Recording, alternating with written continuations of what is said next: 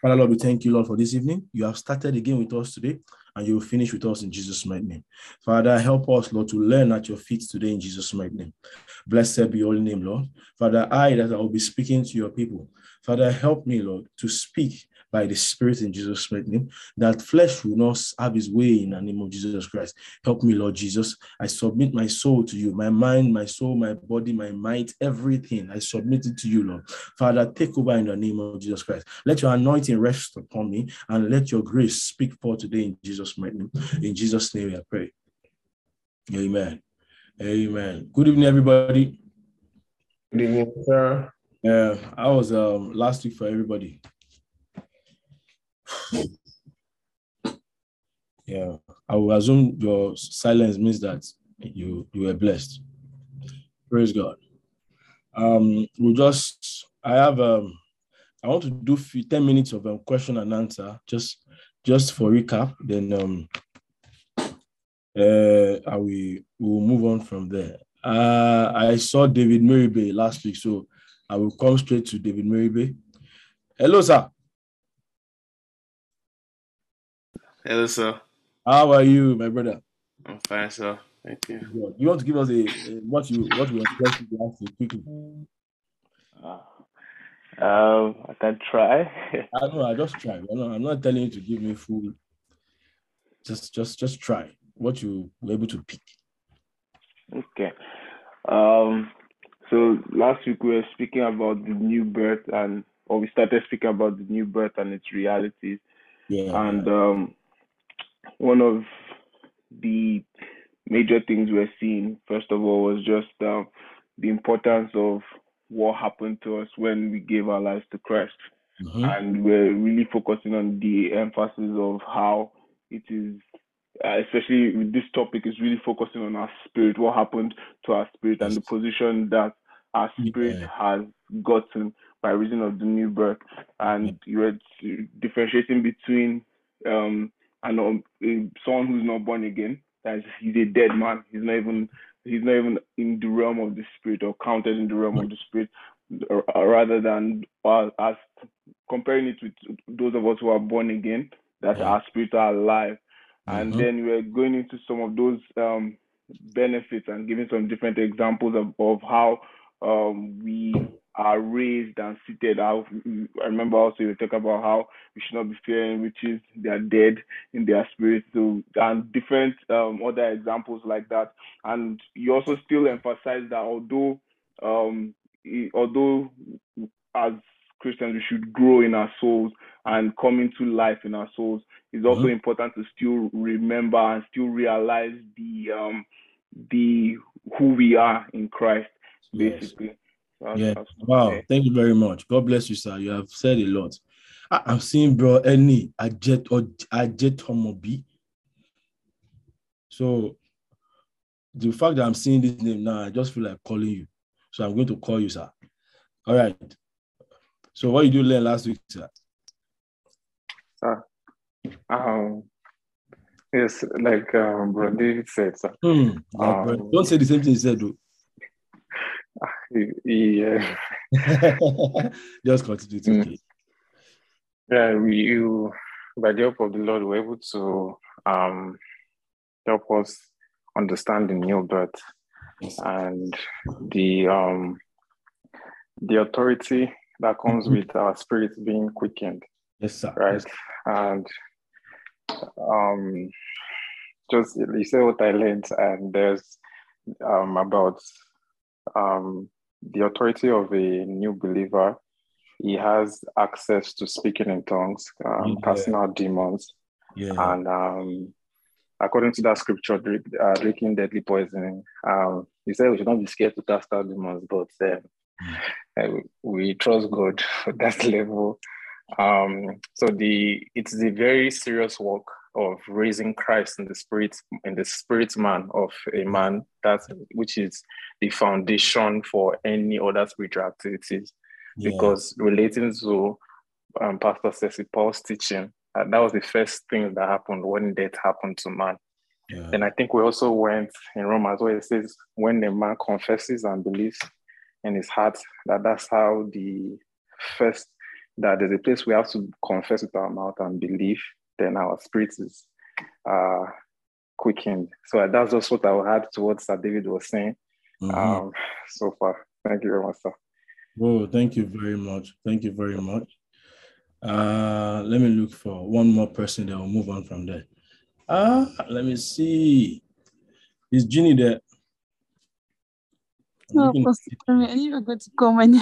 I wasn't here the whole time last week, but the one thing that stood out to me was the little I was able to catch is when you were talking about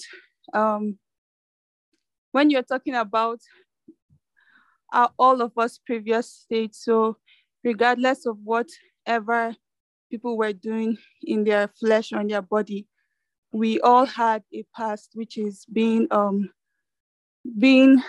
walking according to the course of this world. So because you didn't fornicate or because you didn't do any much things with your body, doesn't mean that you were not ruled by you're not ruled by the spirit of the power of the air. We all had that dominion over us.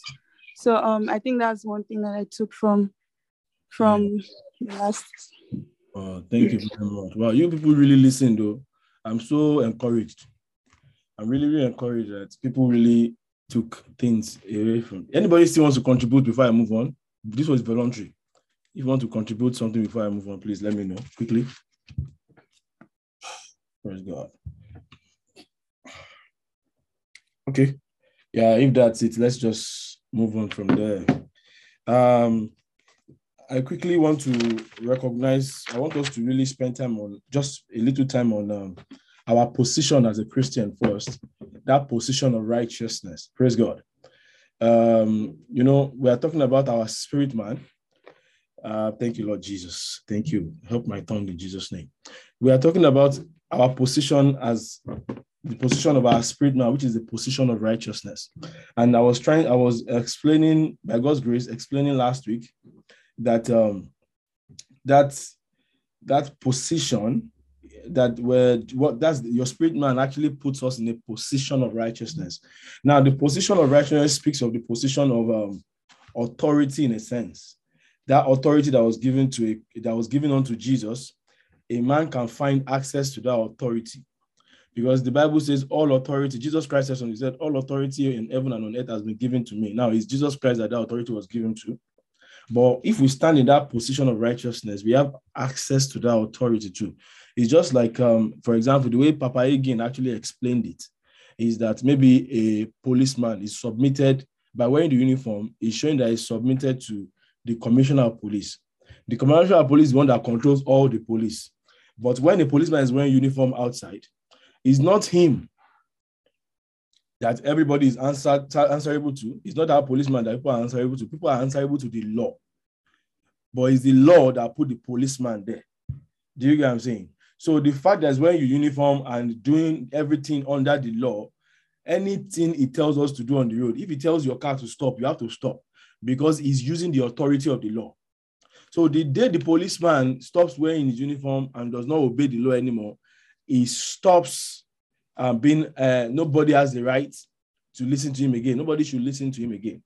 Do you get what I'm saying? So the fact that the policeman is under the commissioner of police, if he tells a car to stop, the car will stop. If he arrests a man, the man has to follow him. Why that? Because he has the authority under the law to actually arrest people. The same thing in Jesus Christ. That our position actually gives us access to the authority that is in Jesus, that authority in a sense that is in Jesus Christ. Do you get what I'm saying? So if a demon should listen to Jesus. So in other words, if I come and a demon shows up, because I am under Jesus and I'm in the position of that righteousness, do you get what I'm saying? A demon should answer to me. I should be able to cast out that demon. Do you get what I'm saying? So you see that a new birth gives us access to that position in Jesus Christ. Praise God. But we should understand that it's just a position. A man still has to embody that righteousness. That's one thing that people don't end up understanding. That because we are placed in the position of righteousness doesn't mean we have learned righteousness. And that balance has to be made in the body.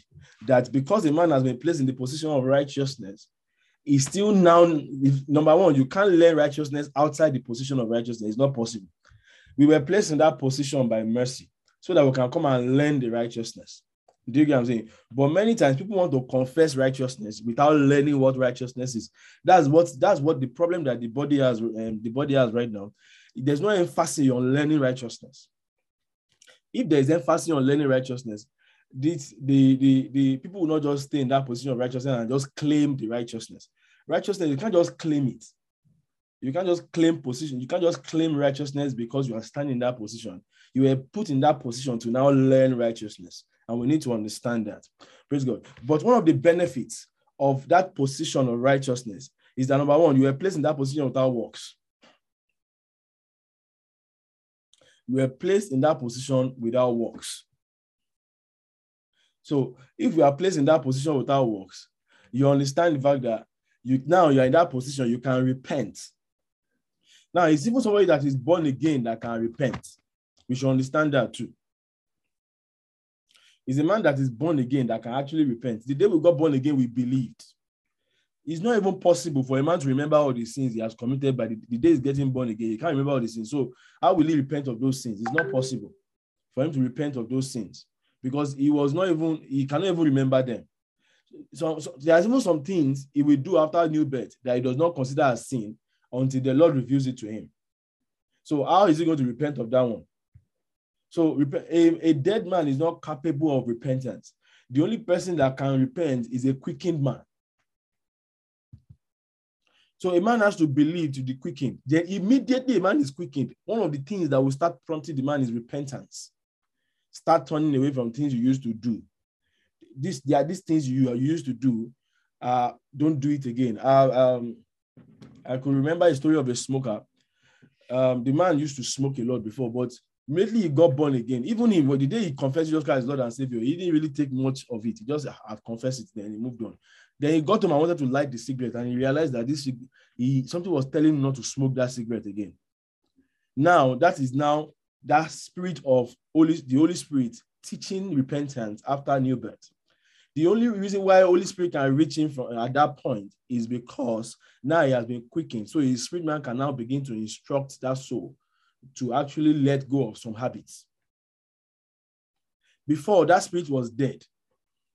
In fact, that dead spirit will teach him habits, ungodly habits. But when the spirit is quickened, that spirit will now start convicting a man of godly habits. So you will see that the Bible was talking about, it will send them the Holy Ghost. The Holy Ghost who will convict them of their sin. Do you get what I'm saying? Yes, that's what Holy Ghost will now do. Once Holy Ghost comes inside a man, one of the first responsibility of the Holy Ghost is to begin to convict a man of sin. And that is where repentance starts from. Now, what does it mean to repent? I will not assume we all know it. So I will just explain again. So in the book of Acts, let's quickly go to the book of Acts chapter 1. You will see, chapter 2, sorry. You will see the definition of repentance, how Peter taught repentance there.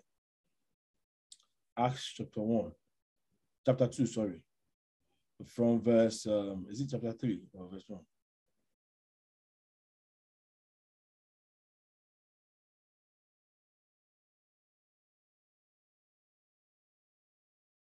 Okay, verse.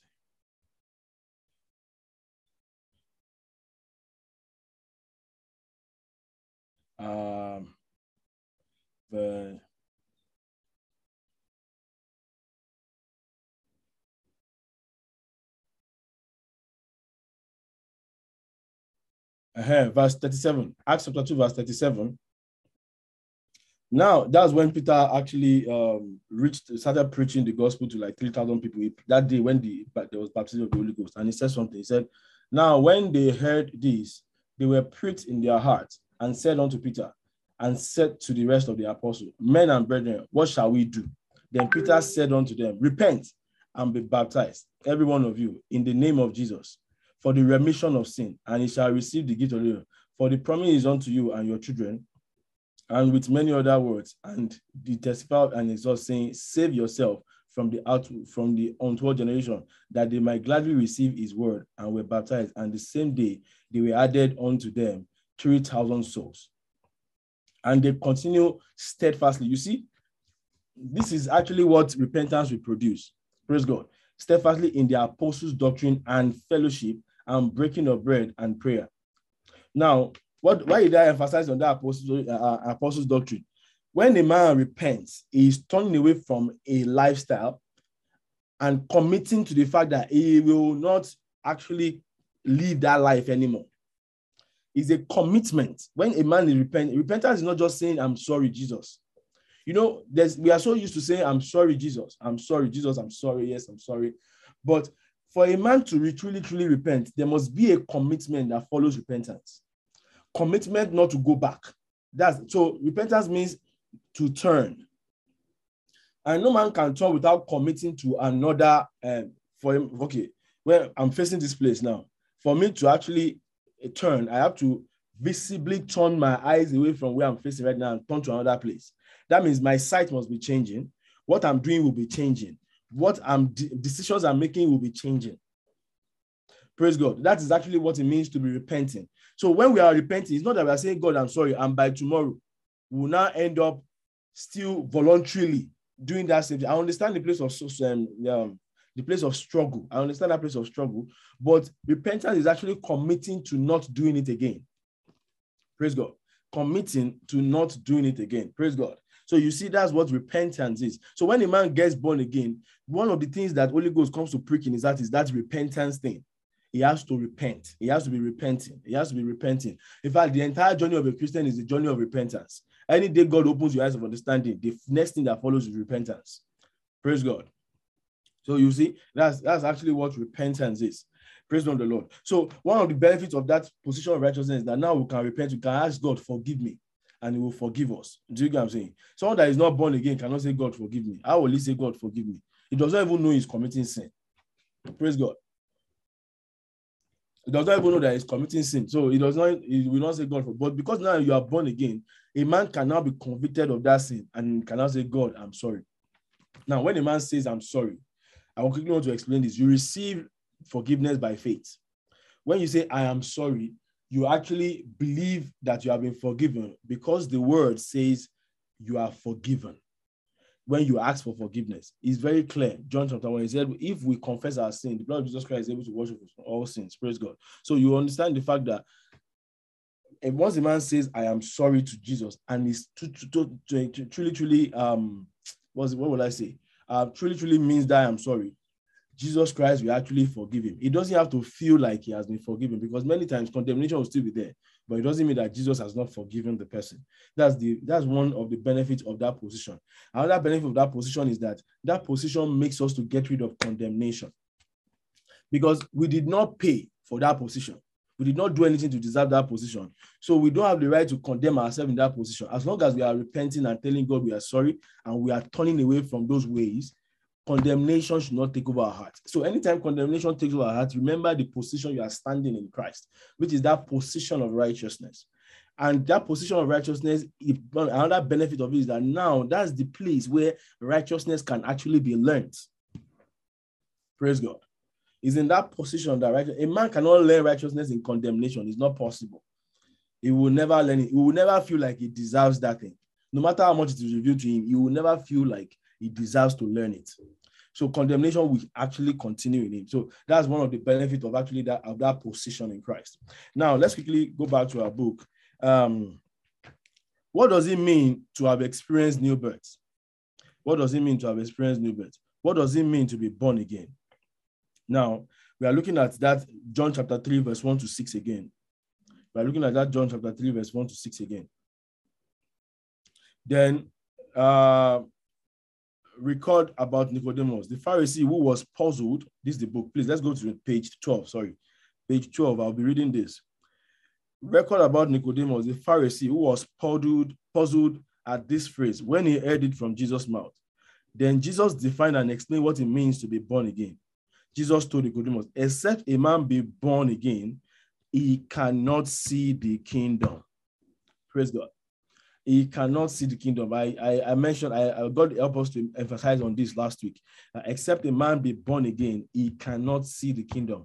For a man to actually see the kingdom means that he can comprehend it, he can visualize it, he can actually see what it entails to actually be in the kingdom.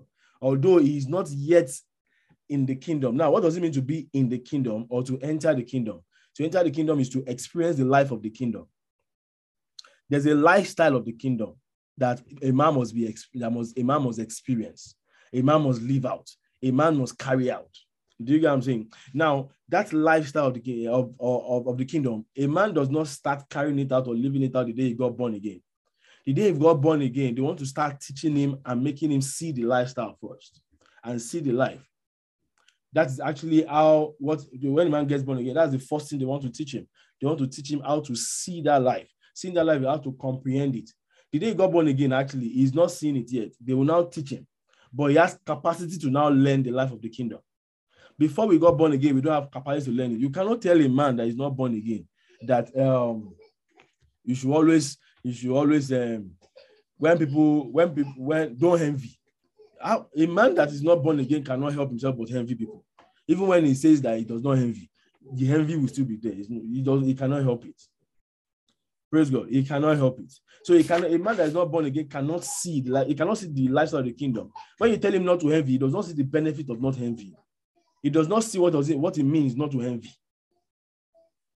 Do you get what I'm saying? So that's what it means. So when a man is born again, he now has capacity to now see those lifestyles of the kingdom and see the benefits and see what it means. That's that capacity because his spirit man has been quickened. When you talk about new birth, we are actually emphasizing on the spirit man. Praise God. So Jesus Christ, except the man be born again, he cannot see the kingdom. Now, this new birth has nothing to do with our physical body or our soul. Praise God. I want us to understand this. New birth is solely and solely the spirit man.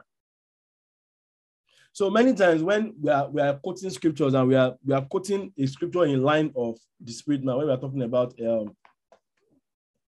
maybe a scripture that talks about let me look at that scripture. He said, "Oh, you were once darkness, and now ye are light." Ephesians chapter 5, verse 8. You were once darkness, and now ye are light. You can apply that scripture to the spirit man and to be true that now I am light. Because truly, that spirit man is light. But if you want to apply that same scripture to the soul, you understand that soul is not light yet. Because new birth did not have much effect. I remember when I got born again, there were only few things I stopped. I did not stop many things. But I was convicted of many things. So that's the difference. When I got born again, I did not stop many things, but I was convicted of many things. And that's one thing that we should understand, that we will be convicted of many things. It doesn't mean that we already have capacity to actually stop many things. Because the soul has been, which is the realm of the mind and the heart, has been trained, praise God, has been trained to live a lifestyle. And that lifestyle is a nature in the soul. Praise God.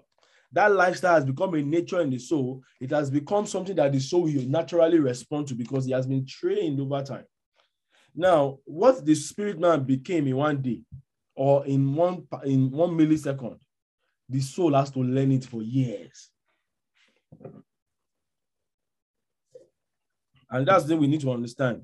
So when a man is born again and he's still struggling with some things, that problem is not with his spirit. The problem is with the mind and the heart. As far as the spirit is concerned, the spirit is already holy. Praise God. The spirit is already holy. That spirit can walk with God. That spirit is seated with Christ in heavenly places. Praise God. Seated with Christ in heavenly places. That means heavenly places is actually where Christ is. Praise God. Reverend has taught us many times that heavenly places is making reference to the sanctuary. Praise God. He's seated with Christ in heavenly places. Sickness cannot get there. Demons cannot get there. Envy should not be able to get there. So you see that your spirit man cannot envy. It's not that he will not envy. He cannot envy. The spirit man cannot be jealous. So when a man is getting jealous, it's not a spirit man that has problem. It's his soul. Praise God. So we need to understand that our spirit man is actually holy Our spirit man is seated with Christ. In fact, that spirit man is the spirit of Christ. Christ is that spirit man. The Bible says we are resurrected with Christ. Praise God. So when we are looking for Christ, check your spirit man. That spirit man is Christ. Now, let me quickly strike a balance. People will say that now that spirit man is Christ, he cannot, if a man, then I can just continue sinning and then I won't die. I will just make heaven. That thing is not true. Because one thing about new birth is that new birth is actually anchored on faith in the Lord, in the name of Jesus.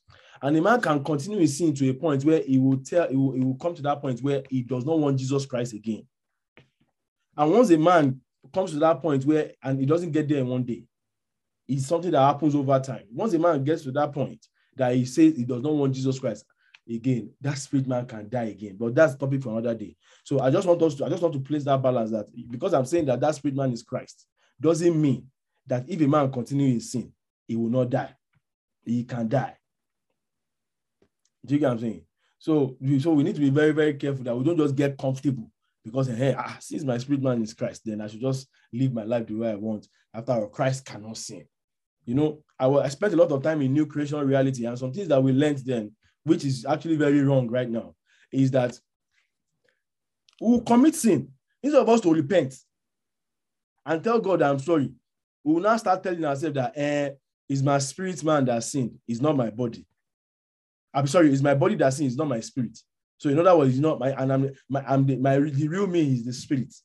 So in other words, I did not sin, it's my body that sinned, so I don't need to repent. That is a lie. You know why?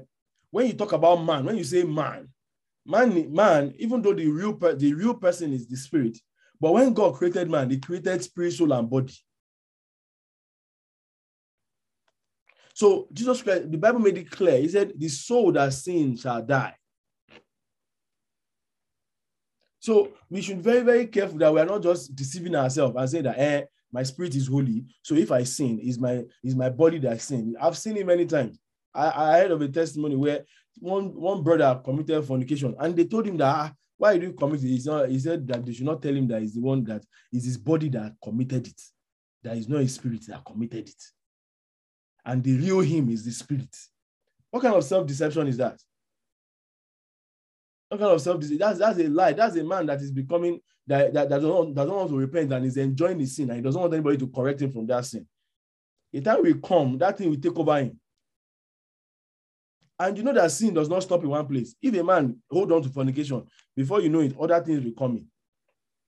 There's no way other things will come in. That's why sin is not something to joke with. It's a plague. Sin is cancer. Sin is cancerous. It spreads very fast. So we need to be very, very careful. We don't just pedal around with sin. A man should run from it. You know, Paul was telling a Gentile church. He said, flee fornication. Why does he say you should flee? He knows what that thing can do. Flee, run away. Sorry, run. If you are Yoruba, you know what that thing means. Run away. When you see it coming from one side, run to another side. Why is he saying that? Because that thing is a plague. It's worse than a pandemic. It spreads very fast. So a man should not get comfortable in sin and say that it's my spirit man that sinned. So it's my body that sinned, not my spirit. So in other words, it's not me that sinned. I did not sin. What? You sinned. You actually sinned. Praise God. So we need to be very, very careful with that. Yeah. Now, the new birth has nothing to do with our physical body or the soul. It's the spirit, solely the spirit. But you see that? So that spirit man is seated with Christ. We have established that. Do you get what I'm saying? And this new birth is the rebirth of the dead human spirit. That human spirit that was dead, well, now that spirit has been quickened. What does it mean to be quickened? Now, let me just re-explain this again so that we can understand what it means to be quickened. What it means to be quickened is that a man, he now have impulses towards God. Before, that spirit didn't have impulses towards God. He was dead. So Satan could do anything. Actually, when you say a man is dead, Because he does not have impulses towards God, doesn't mean he does not have impulses towards something else. He has impulses towards the signals of Satan, because he's under the kingdom of Satan. Now that he has been quickened, he is now under another kingdom. So if the Bible is talking about, if you are applying this scripture, we have been translated from the kingdom of darkness to the kingdom of his dear son. If you are applying that scripture to the spirit man, it's because now he's under that spirit man is directly under the kingdom of our God. Do you get what I'm saying? He can naturally walk with God. That's what that spirit man is. He's dead now. He was dead. Now he's alive to God. He can respond to God's impulses. That's actually what new birth is. That spirit. New birth is an emphasis on the spirit man, and we need to be very, very careful with that, clear with that. You know, I was talking to somebody recently. He's actually a minister of the gospel, and he was saying that it doesn't mean that the spirit man has been saved, and it doesn't mean that the soul too has not been saved. No, the soul has not been saved. We need to understand that thing. It was very, very few things. New birth, most of the time affect very few things in the soul. And many times, the few things it affects in the soul, maybe only by God's natural divine intervention, he knows that some of these things might be a problem. So immediately after a man gets born again, quickly takes it out. I remember when I got born again, one of the ones that the Lord quickly dealt with was going to club. He dealt with it within a very short time. Because maybe I won't have left, maybe I will have stayed there for so long if he did not deal with that as quick as possible. Do you get what I'm saying? Now, the reason why, so you see that was one of the few things that he dealt with. Other things, I was being convicted and overcoming them over time. So you understand that is the spirit man first. The spirit man first. The new birth is the rebirth of our human spirit. According to the Bible, praise God, 1 Thessalonians chapter 5, verse 23. Let's quickly open there. 1 Thessalonians chapter 5, verse 8. Keris, can you read that for us, please? 1 Thessalonians chapter 5, verse 23. Keris, are you there?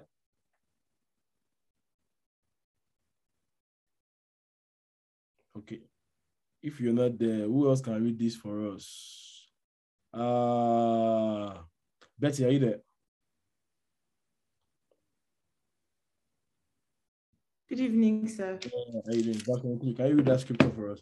1 Thessalonians chapter 5, verse 23. 1 Thessalonians 5:23. Yeah. And the very God of peace sanctify you wholly. And I pray, God, your whole spirit and soul and body be preserved blameless unto the coming of our Lord Jesus Christ. Praise God. Now let's look at that scripture very well. He said, and the God of peace sanctify you wholly. So God does not want to just sanctify the spirit man. He doesn't want to sanctify the spirit man again. When they say a man is whole, when God wants to receive a whole man, he will receive him spirit, soul, and body. That's a whole man. When God says man, a whole man, that is actually spirit, soul, and body. So we need to be very conscious of that fact that God not just wants to quicken the spirit man, he wants to make us whole. He wants to make man whole. So the journey of salvation of the soul is to make man whole. So he now said, and I pray, God, your whole spirit and soul and body be preserved blameless. Praise God. In other words, soul, spirit, soul, and body be preserved blameless. Now, the spirit man has been quickened. The spirit man is blameless the day you got born again, but the soul is not blameless. When we are saying blameless, it doesn't mean that you should now start condemning yourself in that sense. When we are talking about blame, the soul still has natures that are contrary to the will of God. Those are blames in the soul. Those are foreign bodies in the soul that should not be in the soul. When God created man, those things were not in the soul. Man acquired them over time. So those things are not meant to be in the soul. So those things came as a result of a man walking according to the prince of the power of the air. So those things are foreign bodies in the soul. And that's what are the blames in the soul. Now, they now want to preserve a man holy. That means that those impurities in the soul has to be taken out. It has to be taken out for a man to be whole. So the day we got born again, we are not whole. Only the spirit man got born, was quickened. So we are not being made whole yet. we are made whole when the soul has conformed to the image of the Son, and actually the body too has been taken over by the Holy Ghost. Praise God. So that's actually what it means to be whole. Now, and so according to the Bible in 1 Thessalonians, a man is tripartite being. He is a spirit that was created in Genesis. Praise God. Let's quickly open to Genesis chapter 1, 26 to 27. Let's just look at the way God created man. Let's just spend some time, a little time there, a little time. Genesis chapter 1, verse 26. 26. Genesis chapter 1, verse 26. Okay, I'll read from there. And God said, let us make man in our image, after our likeness, and let them have dominion over the fishes of the sea, and over the fowls of the air, and over the cattle, and over all the earth, and over every creeping thing that creepeth upon the earth. So God created man in his own image, and the image of God created he him. Male and female created them, he them. You get? Now, you are looking at the scripture and say, male and female, he created he them. And when God created them, it was only Adam that he created. But he said male and female, he created he them. So you realize that this creation here is different from formation. We can look at formation in other parts of the Bible. Praise God. That's chapter 2. In chapter 2, we now saw God forming man. Forming man is actually creating that physical body, that realm of this physical body of a man and the soul of a man. That's the formative part. Praise God. So when God created man, he created a spirit first and gave dominion to that spirit. Praise God. So the dominion of Adam was actually radiating from the spirit man.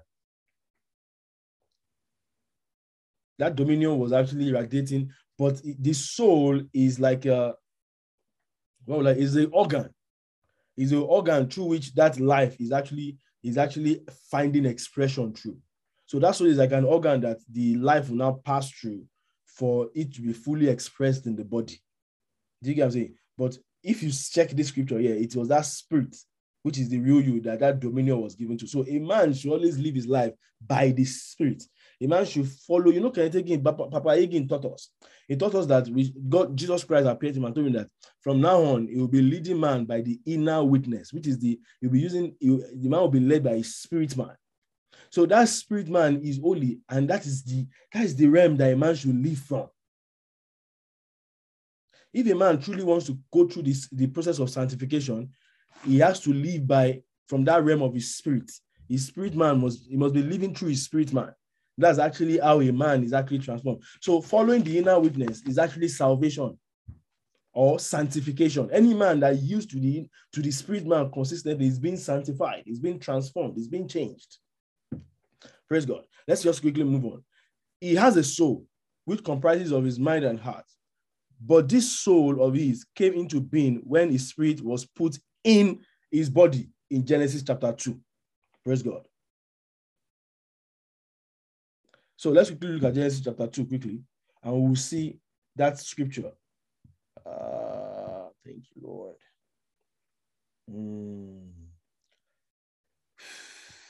Genesis chapter 2. I'll read from verse 7. And the Lord God formed man of the dust of the ground and breathed into his nose. You see, and the Lord God formed man of the dust of the ground and breathed into his nostrils and the breath of life. And man became, a living soul. The man did not become a living soul in chapter 1. Man became a living soul in chapter 2. So that was when that activity of the soul was activated. The activity of the soul was activated in chapter 2. His spirit lived in a physical, earthly made body. Man's body was formed from the earth. Praise God. So the dust of the earth. Praise God. Now, when we're talking about the dust of the earth, it's not this kind of dust we are seeing everywhere now. Eden was paradise. Praise God. Eden was paradise. So when we're talking about dust of the earth, don't let us take our mind away from physical dust of the dust we are seeing. Maybe you go to the beach, you carry dust. You say, yeah, that is, no. There, you know, I don't want to go to that place. Eden was a different place entirely. So let's just take our mind away from physical dust that we are talking about, the way we are talking about from the dust of the earth. Praise God. At new birth, his spirit, which was created in the image and likeness of God, which died as a result of man's disobedience, is what is born again. This is an emphasis we need to pay attention to. Is the spirit man that got born again. Is the spirit man that got quickened. So there's still a work to be done, because man is not only spirit, man is soul, he is body. And soul has experienced corruption, body has experienced corruption. So when you want to save a man, when you say salvation is not just with the spirit man alone. Spirit man is the beginning of salvation. Spirit man is what? This beginning of salvation. Full salvation is making the soul whole and making the body too whole. These are the things that when I got born again when I was young, these emphases were not there. So there was no conscious, I didn't have that conscious, what's it called? Conscious mindset towards like giving myself to transformation. Because this wasn't the real emphasis when I got born again. One of the emphasis that was is faith towards God. When you use faith to get things from God. Those were the emphasis I got. So the issue of salvation of the soul was not an emphasis, even though it was mentioned. It wasn't really an emphasis like that. I didn't see it as something very important. But what I saw as important is, have dominion. When you pray for something, you should receive it because you have dominion. When you pray for a car, you should get it because you have dominion. When you want to write the exam, you confess it. Eternal life is at work in me. I have eternal life inside me. So when we get to the examination hall, everything you read, you must remember. And it was working. But do you know that that's not what new birth is for? Praise God. Those things were working, but that's not what new birth is for. New birth is to come and learn a new life. Now, let me just quickly confirm this thing with you. Let's quickly look at that Ephesians chapter 5, verse 8. Ephesians chapter 5, verse 8. He said, "For you were sometimes darkness, but now are ye light in the Lord. Walk as children of light." So the expectation from new birth is a man should, the emphasis that when a man gets born again, the first emphasis that should be placed on that man, the first yoke that should be put on that man's life is beginning to learn how to walk with God. Now, not the intense walk with God. Number one, you see Paul talking about repentance from dead work first, and baptism and other things. Those are preparations for a walk with God. Those are emphases that should be laid. But when I got born again, the first emphasis I was given was faith. Now that you are born again, it's time to, after you do evangelism, two things that I was taught. You do evangelism. When you are now very prominent in evangelism, the next thing you now need to pay attention to is your dominion. Because now you are born again, you have dominion now. So I used my first 3 years or 3 years until I came into world of righteousness. First 3 years of my life, I used faith to get literally anything. There's nothing I could not use faith to get. Apart from using faith to heal my body, which worked very well, and everybody must use it too. I will pray for healing and it will come to pass. It was something that I really enjoyed. In fact, there was a time for almost 6 or 7 years, I did not taste medication. Later, Holy Spirit started telling me that, okay, at least start taking multivitamin. Praise God. Because even multivitamin, I was not taking it. Because as far as I'm concerned, I'm living in health and I will confirm and I will confess it. The Holy Ghost had to come and meet me and say, okay, small multivitamin, just supplement for your body. That's wisdom. See, that's wisdom. Because even multivitamin, I will not take it. That one is the wisdom from the Holy Ghost. You start teaching me that, start taking care of your body. Do you get what I'm saying? Praise God. So I was not using medication and I was not falling sick, and I enjoyed it. Another thing that was emphasized now for me then was now faith. You can use faith to get anything. You can, when you pray for money, the money will show. And I used it. Even the ones I didn't need, I used it. You know, you have faith for some expensive shoes. You are wondering, like, wow. And you know, now I'm thinking about it, that why did I need those shoes then? But because I just now believe that now I'm born again, all things, and you quote scripture, all things are yours. Praise God. All things are yours. Even we know that scripture, that scripture, that's not what it's talking about. That's not what that scripture is talking about. But we quote that scripture a lot. All things are yours. Either Paul, either Apollos, all things are yours. So I believe that there's nothing I ask for that I cannot get. So an Holy Ghost was giving me. He gave me those things, you know. But one thing I now started realizing is that after a while, after meditating on the scriptures and meditating on kinetic material, I started realizing that I had problems. I had sexual problems. I had thought problems. I had problem with envy. I had problem with jealousy.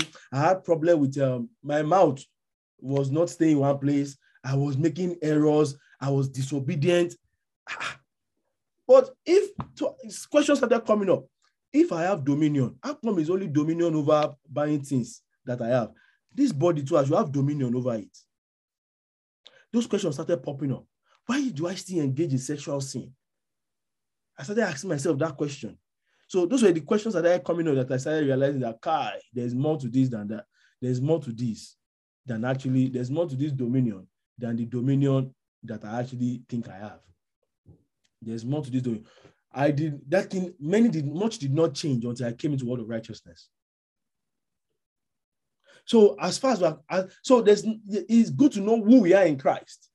It's good to know our position in righteousness. Very important.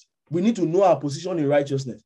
But a man cannot be transformed without the revelation of righteousness, without yielding revelation of righteousness and yielding to righteousness. You know, Pastor Sesipo was telling us when he was teaching about the fall of man.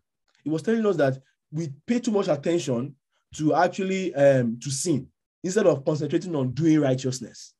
How many of us remember that he told us that our concentration should be on doing righteousness? Once a man is doing righteousness, he will be rising above sin. Do you just understand? Now, I'm not saying that we should not talk about sin, because I've heard doctrine where you say, don't talk about sin. If you are truly doing righteousness, sin will be revealed. You will understand what sin is. A man that is living righteously will begin to see the wiles of Satan, and the wiles of Satan will start being exposed. Do you get what I'm saying? So you understand the fact that when a man is actually paying attention to doing righteousness, sin will be exposed. Sin will be demystified. Praise God. Let me quickly move on from here. Praise the Lord. Hope you have been blessed. Thank you, Jesus. Yes, sir. At new birth, his spirit, which was created in the image and likeness of God, which died as a result of man's disobedience, is what is born again. By born again, it means that the very nature, fabric, and element of the spirit man has changed into that of Christ and God. Praise God. So, we always say that we're reasoning with Christ. And now we can respond to God. You see? We're reasoning with Christ. Now we can, that spirit man can respond to God. If you take out that spirit man, remove the soul that has corruption, man, you'll just be enjoying your work with God. Nothing will stop you. But God wants to make man whole. He wants to make man whole. So being whole means that soul is saved, spirit is saved. Praise God.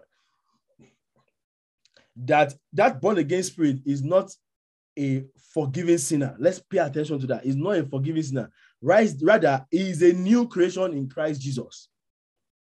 This thing, there are some company that I'm afraid of saying it.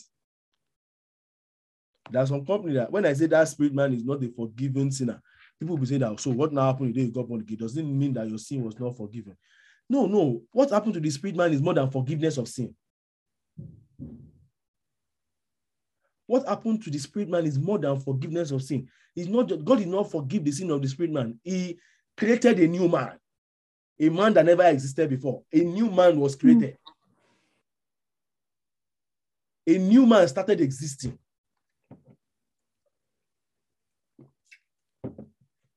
that new man has never sinned before, as far as God is concerned. That spirit.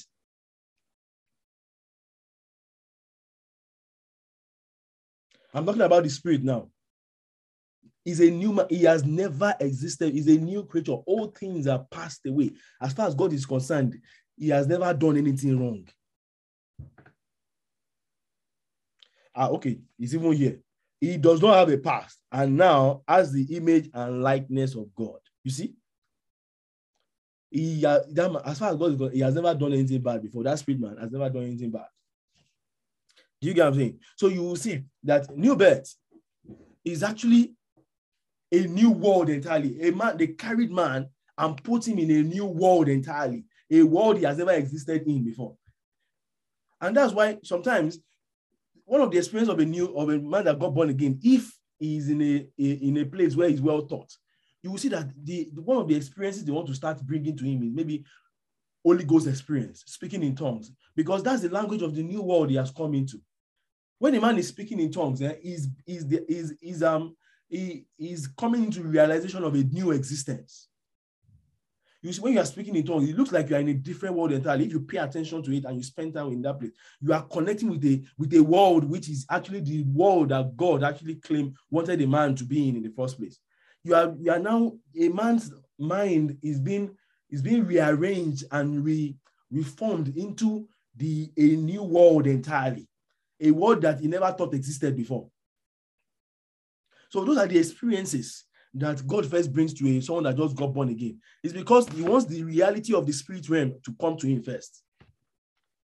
So a man cannot live spiritually without actually bringing him into a realization of the spirit realm.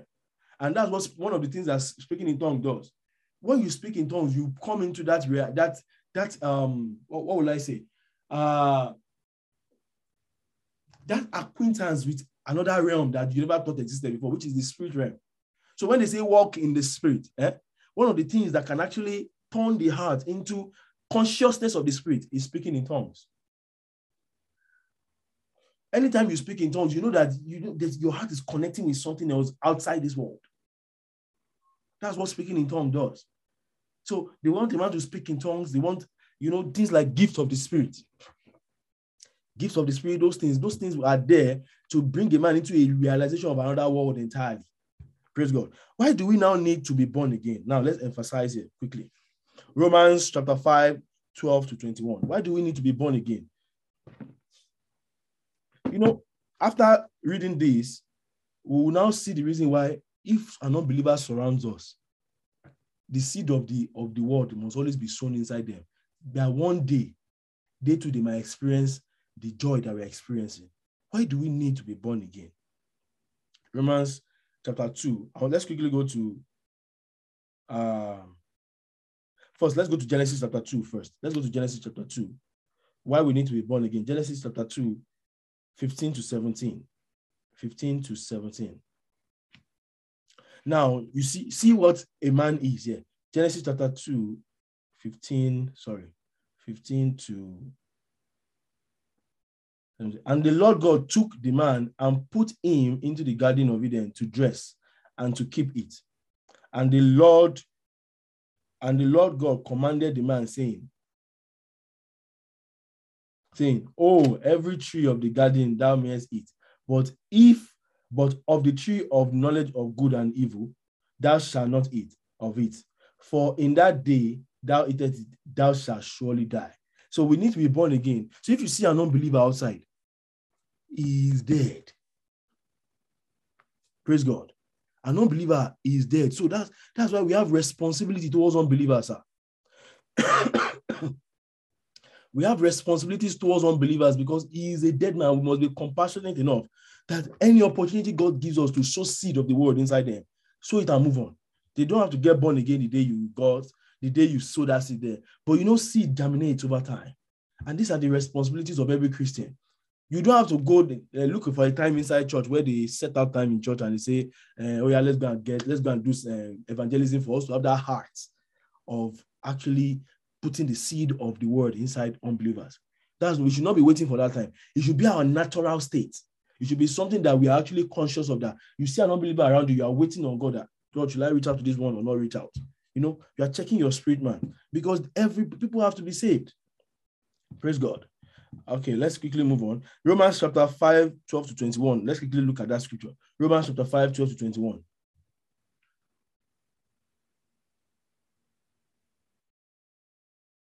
I'll read it, don't worry. Therefore, as by one man sin enter into the world. As by one man sin entered into the world, and death by sin. And so death passed on to all men, for that all have sinned. For until the law, sin was in the world, but sin is not imputed when there is no law. Praise God. So when God wanted to save man, let me see. We'll finish it. That's good. So when man sinned, he said death passed on to all men. So naturally, sin has to, after man fell, sin is being passed to every man. So naturally, the day I got born again, sin was passed to me too. Sin is a nature, is a genetic information that can be passed from children to children. Now, that's why you now see why it's not the seed of a man that impregnated Mary. Because as if it's the seed of a man that impregnated Mary, sin will be in Jesus. Because it has been designed that once a seed of a man is going to be the one to form a baby, sin will be in the body of that baby. The body of that baby will be kind of acquainted to sin. So because they wanted Jesus Christ to be sinless, they did not use the seed of a man to create Jesus. It was the seed of the Holy Ghost that impregnated Mary. That seed of the Holy Ghost does not have sin in his genetics. But the seed of a man has sin in his genetics. So definitely the seed of man cannot bring Jesus to the earth, or else sin will be in Jesus. That's the difference there. Praise God. So until the law, sin was in the world, but sin is not imputed when there is no law. Nevertheless, death reigned from, you see, verse 14, death reigned. When you say death is reigning, it means that death is in control. Death is actually doing everything. So a man that is not born again, death is in control of his life. Death is reigning over him. Even if it might not be fornicating, it might be wearing skirts, and not the woman she might not be wearing earring. She might think that she's holy. If she's not born again, death is still reigning. Even if she ties scarf from now to tomorrow, death is still reigning. A man has to be born again for the reign of death to be broken. Do you get what I'm saying? So, nevertheless, death reigned from Adam to Moses, even over them that had not sinned after the similitude of Adam. You see, because a man has not sinned doesn't mean that death is not reigning over him. You see, even those that have not sinned after the similitude of Adam, death still reigned over them. After the similitude of Adam's transgression, who is the figure of him that was to come? He's talking about Jesus there. Adam is the figure of him that was to come. But not as the offense, so also is the free gift.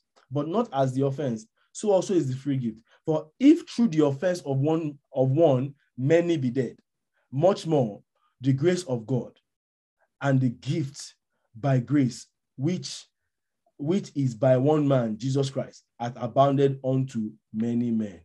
I don't know if we're going to do another question and answer after this teaching, because there are some doctrine that we need to debunk. One of the doctrine that we need to debunk is that, there's a doctrine right now that is almost peddling everywhere, that they use this scripture that since sin is being transferred to every man because of before Jesus Christ came, then that Jesus Christ died, that sin is not being transferred again, is a lie. It's not true. Do you get what I'm saying? Then that means, so they are debunking new births. That now that Jesus Christ have died, we don't need new birth again. That every man was just born into ignorance. By God's grace, maybe one of these days, maybe by next week, question and answer session, we will actually find a way of debunking this, because some people can just say, now Jesus Christ has died and he has forgiven all the sin. In other words, when there's no sin in the genetics of man again, if my father is born again, he cannot transfer sin to me. No. He can transfer sin into a man, because sin is a soul thing.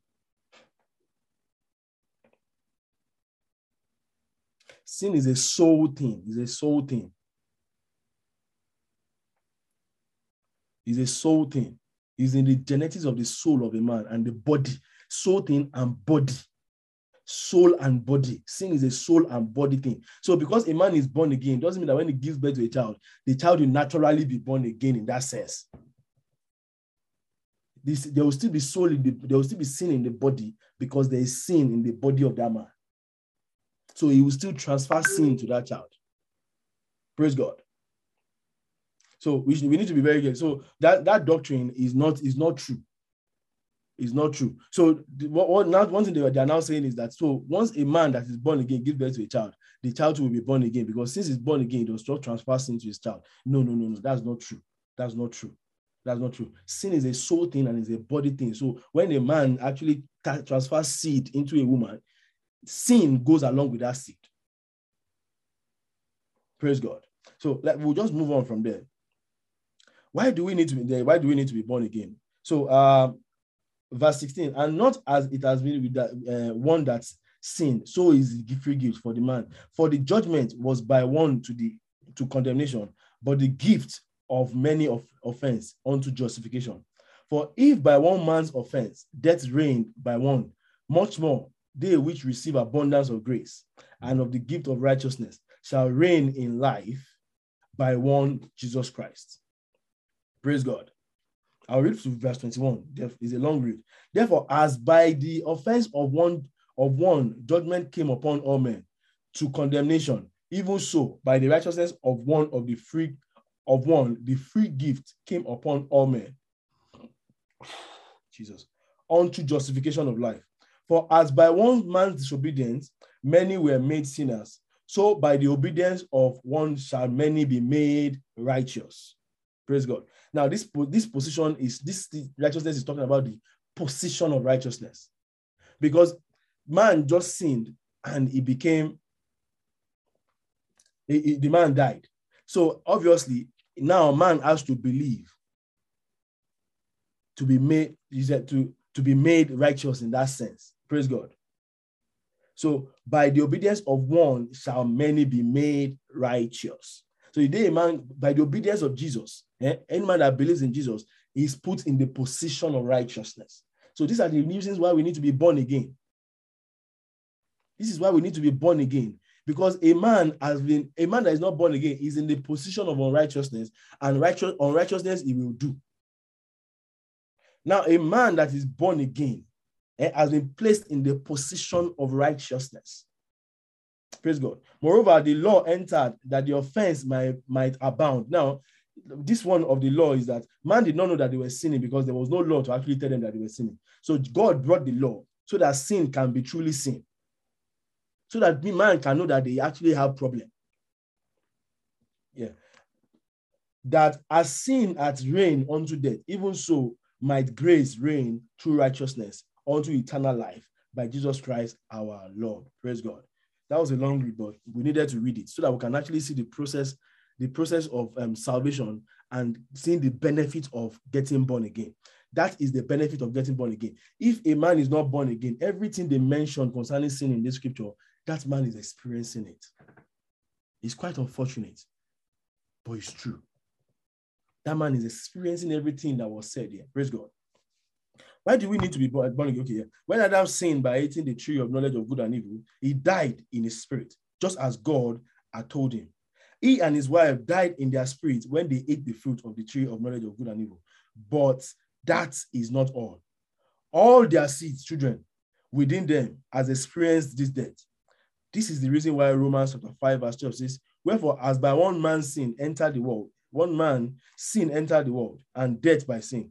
So death passed upon all men. For that all have sinned. Praise God. As far as God is concerned, because Adam sinned, we have all sinned. Because of Adam's sin, the whole human race through Adam was born into the kingdom of darkness, and Satan became the father of the spirit of Adam, his wife, and other offspring. Also, every man, Jesus Christ told the Pharisees that you have your father, the devil. They were not born again. So as far as Jesus Christ is concerned, you have your father, the devil. What does it mean to be of their father? That means, and he now said, even his bidding shall ye do. Do you get? So if somebody is fathering me, is what he tells me to do that I will do. Do you get what I'm saying? So the spirit man was under the dominion of Satan.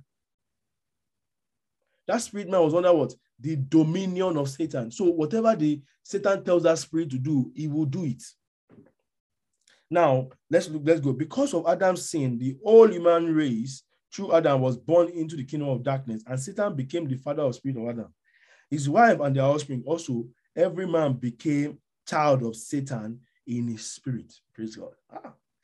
You see why we need to be born again, and we need to be compassionate with people that are not born again. Everybody is a child of Satan as long as you are not born again. But the day we got born again, we became children of God. We need to understand that. The day I got born again, I became a child of God. When Jesus Christ was resurrected, he said something. He said, he was telling Mary Magdalene, he said, do not touch me, for I go to my Father and your Father. I go to my God and your God. Then we got born again. God became our Father and God became our God. The only thing that is remaining is that we grow in that relationship, that fatherly whole relationship with God. But it does not change the fact that he is our Father and he's our God. He's our God and he's our Father. Do you get what I'm saying? Yeah. And also, every man became the child of Satan in his spirit. Jesus Christ came, however, paid the price. Jesus Christ did what? He paid the price. Everything, you see, new birth, that death of Jesus Christ on the cross. Look at it. Everything required for the total man to be set free. Let's stay here.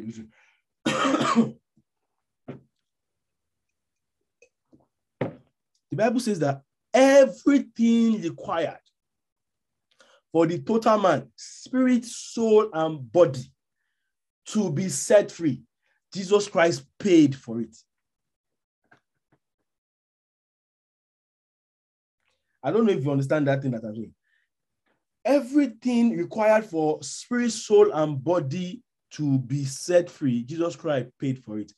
The only difference is that now we start to yield to the life for us to be fully set free.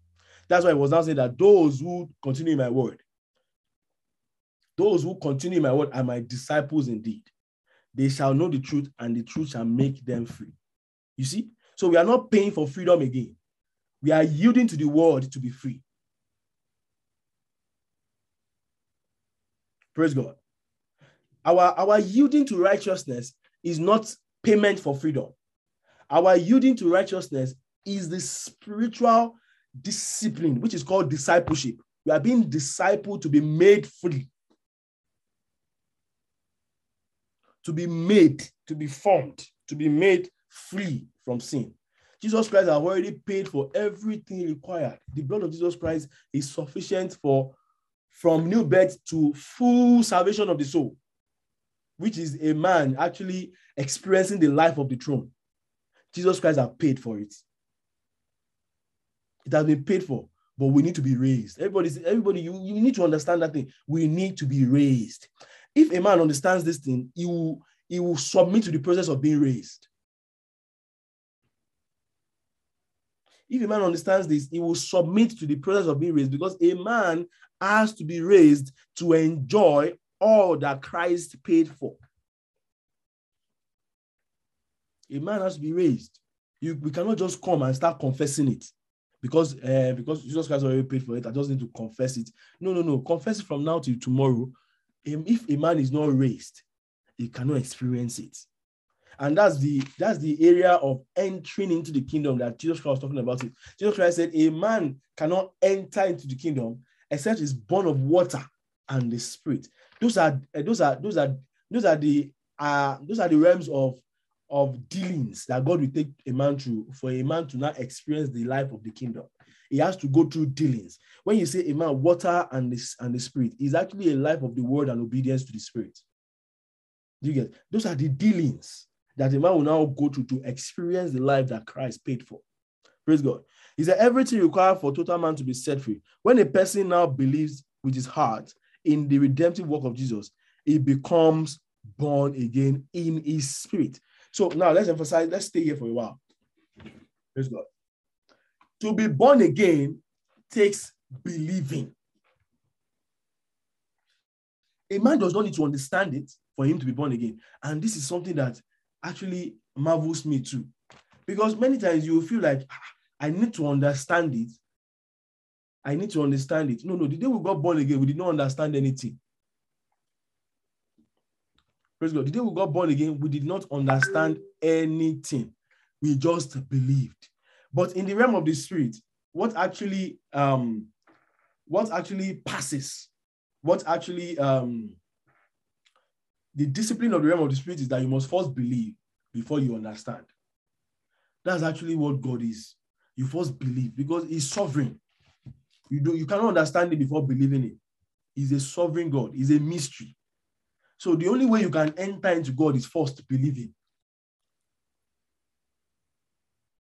So he said he's a rewarder of those that God is. He said this scripture what he was talking about. Everyone who seek him, he said must first believe that he is, and rewarder of those who diligently seek him. So you must first believe in his existence, and he's a rewarder of those who diligently seek him. You know, some people they quote this scripture. I have God. I already have God. I understand where they are coming from, but if you fully have something, why are you still seeking it? So in other words, you don't really have it yet. At New Birth, you don't really have it yet. You believed it to come and have it. Praise God. So we don't really have it at New Birth. Okay, now let's go. Who can be born again? Who can be born again? Let's quickly set some balances here. Who can be born again? Praise God. I want to ask somebody a question before we move on here. Who can actually be born again? I'm looking at Wesley Unwosu. How are you doing, my brother?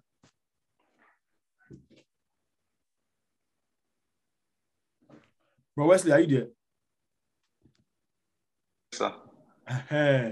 Explain to us. You have to teach us today. Who can be born again?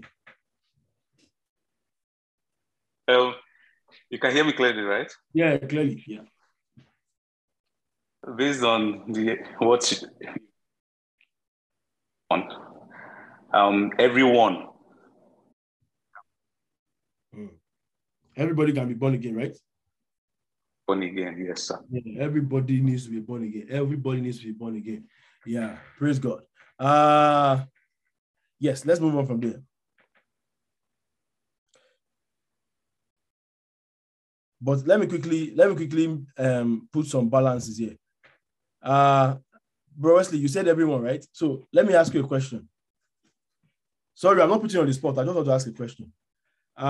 Someone that just got born again, someone that a child that you just gave birth to today, a 1-year-old child, can he get born again?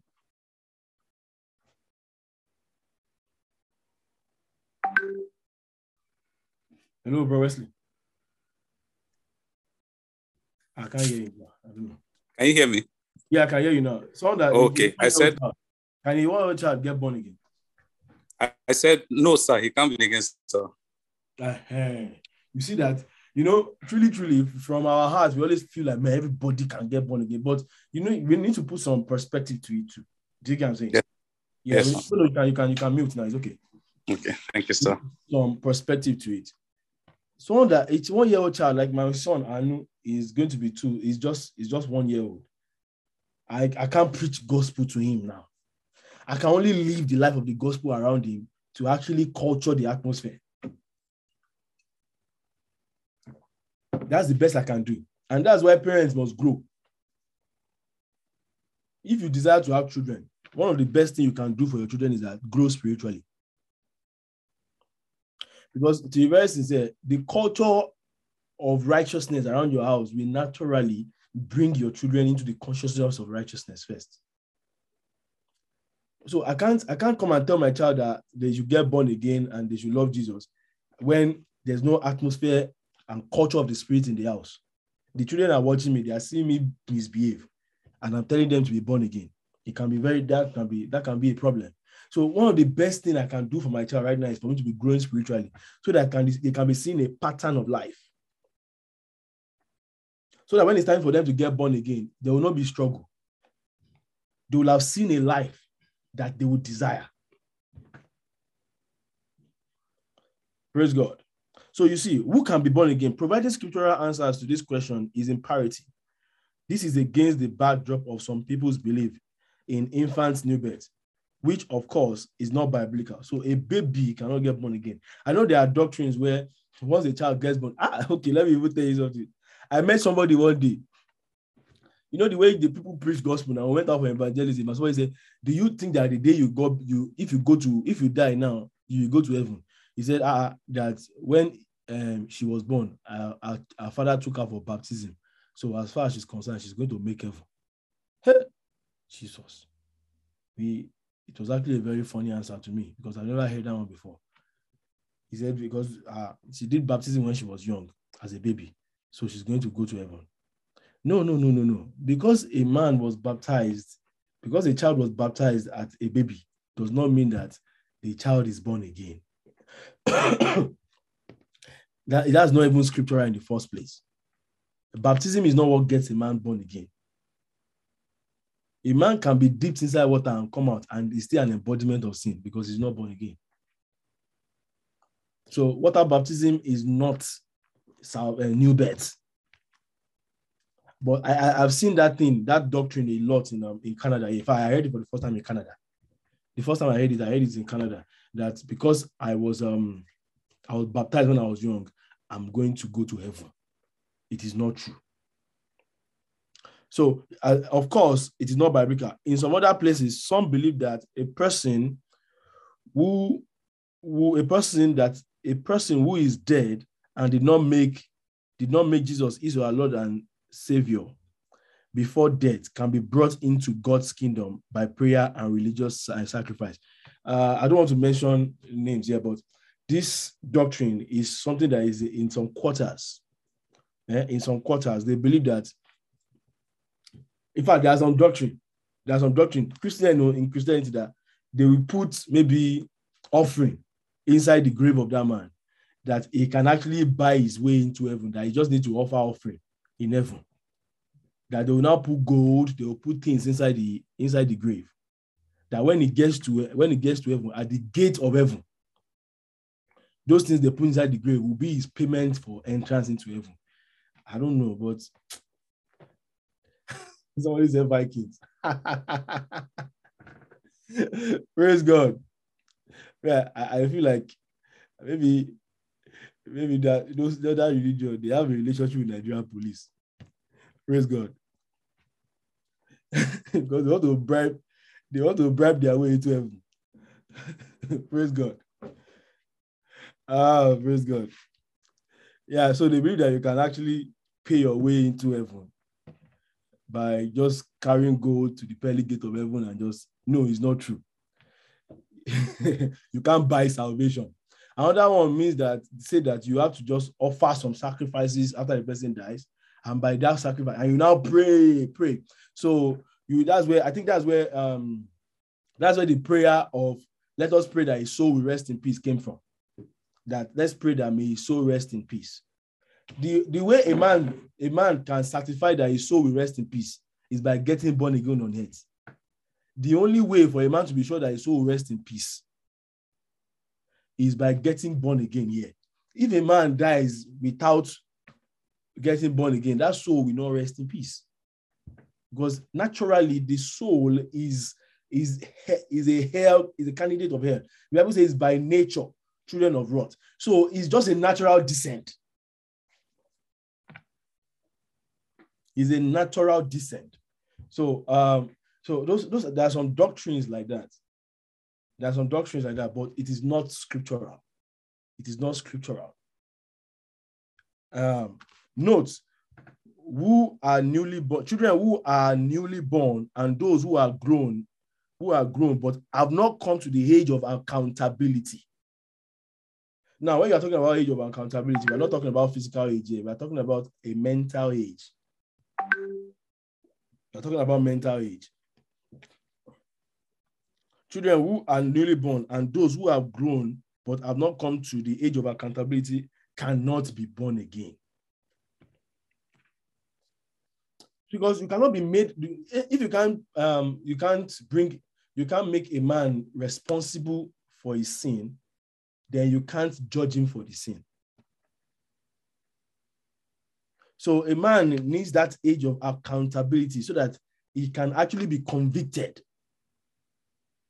A man that cannot be convicted of sin cannot be given salvation, and God will not start telling him that he should start repenting. But he's not accountable for his sin in the first place. He doesn't even understand what sin is. My son Anu does not understand what sin is. The way I would tell him that thing is wrong is by spanking him. And even after spanking him, he might still go back there. But we are just that process of dealing with him is actually for preparing him for a life of righteousness. But he cannot get born again. He's not accountable for his soul yet. Praise God. According to the scripture, nobody can be born again by or through another person's will or consent. You can't get born again for your brother. My mommy cannot get born again for me. There's a doctrine like that too. The grace of your mother will cover you. Can I be very sincere with us? No, if a man dies in a sin, the grace of the mother is not covering anything. Praise God. The grace of the mother is not covering anything. He is going to go to hell. As long as he's of the age of accountability, the grace of his mother cannot cover anything. Because even when I was on camp, when I was young and my mother is prayer warrior, I used to tell people that people are just stressing yourself. My mother is praying for me. My mother is praying for me. But it's not true. It's true that my mother is praying for me, but our prayer should get me born again. Not that every time I sin, our prayer will not be covering my sin. No. I'm not at the age of accountability. That thing is not there again. I have to be responsible for myself. Oh, praise God. Oh, thank you, Jesus. Let's go ahead. Children are newly, okay. According to the scripture, nobody can be born again by or through another person's will or consent. That child has to grow to the age of accountability and make up his mind. You see, make up his mind to make Jesus the Lord of his life. Is a decision. It's a personal decision that everybody must make. Salvation is a personal decision. You can't even cajole anybody into salvation. That's why when you are preaching salvation to a man, you are not putting fear in him. Some of us, this fear we want to use to get people born again. If you can't do evangelism. If you die now, you are going to hell. So get born again. That one is a threat. That's not good news. You are threatening him. Good news is that Jesus Christ died for your sin and he has made salvation available for you. Confess him as your Lord and Savior and you'll be saved. You see, that is as simple as it is powerful. As simple as that thing sounds, that's powerful. I've noticed one thing. Once that statement is made, I always notice that even the atmosphere changes. When you go and do evangelism, even the atmosphere around you change. Because you are making that thing is so powerful. Jesus Christ died for your sin and he died for our sin that we might be saved. Accept him as your Lord and Savior and ye will be saved. That thing is so powerful. No one else can do it for him. Until the age of accountability, God's loving mercy covers up for children who die before the age because children are his heritage. Praise God. He's not accountable yet, but children are the heritage of God. That's Psalm 127, 3-4. So children are the heritage of God. So at the end of the day, a child that is not accountable for his life, obviously, God cannot send him to hell because he doesn't even know what sin is. So if a child dies at the age where he's young, God's mercy covers him up because he's not accountable for his sin. But when he gets to the age of accountability, where he knows what is good and what is bad, now is accountable for his sin, because now he can be convicted of sin. A child that is accountable for his sin, a child that has grown to the age of accountable, should feel bad if he sins. He should feel bad if he does something wrong. Because that same child, because he's accountable for his sin, he can plan evil in his heart too. He can plan to steal meat from the pot. He can plan to steal money from his mother's purse. You can plan in his head. He can plan to lie. Because now he's at the age of accountability, he can put thoughts together. So he's accountable for his sin. So he needs to get born again. Praise God. If anyone who has reached the age of accountability dies without getting born again, such a one cannot be born again thereafter. No prayer or religious sacrifice can make a person experience new birth or enter the kingdom of God. John 3:3. You see, as long as the man is let me see. Okay, I was going to ask that question. Thank you, sir. Okay, good. Thank you. Thank God we're able to answer that question. Praise God. If any man has reached the age of accountability and without getting born again, such a one cannot be born again thereafter. No prayer or religious sacrifice can make such a person experience new birth or enter kingdom of God. Praise God. The only time that Jesus Christ died and went to hell and preached gospel in the book of 1 Peter, that was the only time that Jesus Christ preached gospel to people, and he emptied hell. Do you guys say? After that, and there was a reason for that, which I can't really peddle into now. But now, because man has now been given the resource for salvation, a man has to believe in Jesus. Even those that Jesus Christ went to meet in hell, they had to believe in him before he could empty them from hell. Do you get what I'm saying? So you now see that a man, as long as a man does not accept Jesus Christ here on earth and is of accountable age, after he dies, because he's accountable for his sin, he will be judged for his sin. That man will face judgment for his sin. Therefore, it is only those who have come to age of accountability that can be born again. Praise God. Do you understand this thing I just taught now? Because I know there's been a lot of questions around this area for a long time. Praise God. Do you understand what I'm saying? Please, just reply me. You can give me thumbs up. You can say yes. You can say, please, just to make sure that I've not confused anybody. Yes, sir. Yes, sir. Yes, sir. Now, let's go to the effect of new birth. Let's go to the effect of new birth. Now, a child of God, having the nature of God in our spirit, Ephesians chapter 5, verse 8, Colossians 1:13, 2 Corinthians 5. Let's quickly open to that Colossians 1:13. That scripture is very important. Colossians 1:13. Colossians 1:13. That scripture is actually very important. Colossians 1:13. Okay. Colossians 1:13. He said, who had delivered us from the power of darkness and had translated us into the kingdom of his dear son. Verse 14, in whom we have redemption through his blood, even the forgiveness of sins. You see, that Colossians chapter 1, verse 13 to 14 is very important. Now, this scripture, applying this scripture to the spirit man, this thing has already happened. The translation has already happened. But if you carry the same scripture and you want to apply it to the soul, it's a process. Do you get what I'm saying? So you see the separation. That's the separation there. This scripture, as far as from the spirit man, in applying the scripture to the spirit man, this thing has already happened. But if you carry that same scripture and you want to apply it to the soul, you know that the soul is going through a process of translation or transformation. Praise God. Now, a child of God, having the nature of God in our spirit, because of new birth, we are now children of God, and God is now the father of our spirit. Praise God. Hebrews chapter 4 says that Father is the father of spirit. Praise God. Chapter 12, verse 9. He said he's the father of spirit. So God has now become our father and our God. I go to my father and your father. I go to my God and your God. So we must always understand this balance. He has become our father. He has become our God. He has to father us. Now, the way he fathers a baby is different from the way he will father a mature Christian. But he's still the father of everybody that is born again, and he's still the God of every man that is born again. Actually, the meaning of father is to nurture. To nurture. To father means to nurture, to raise, to tutor, to teach. That's what a father does. To discipline. Discipline is not about spanking. To discipline means giving instructions that will form. That's actually what it means to discipline.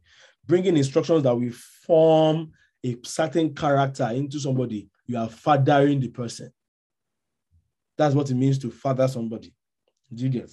Now, a member of God's family, also, we are now members of God's household. Praise God. We're talking about you are now part of the Commonwealth of Israel.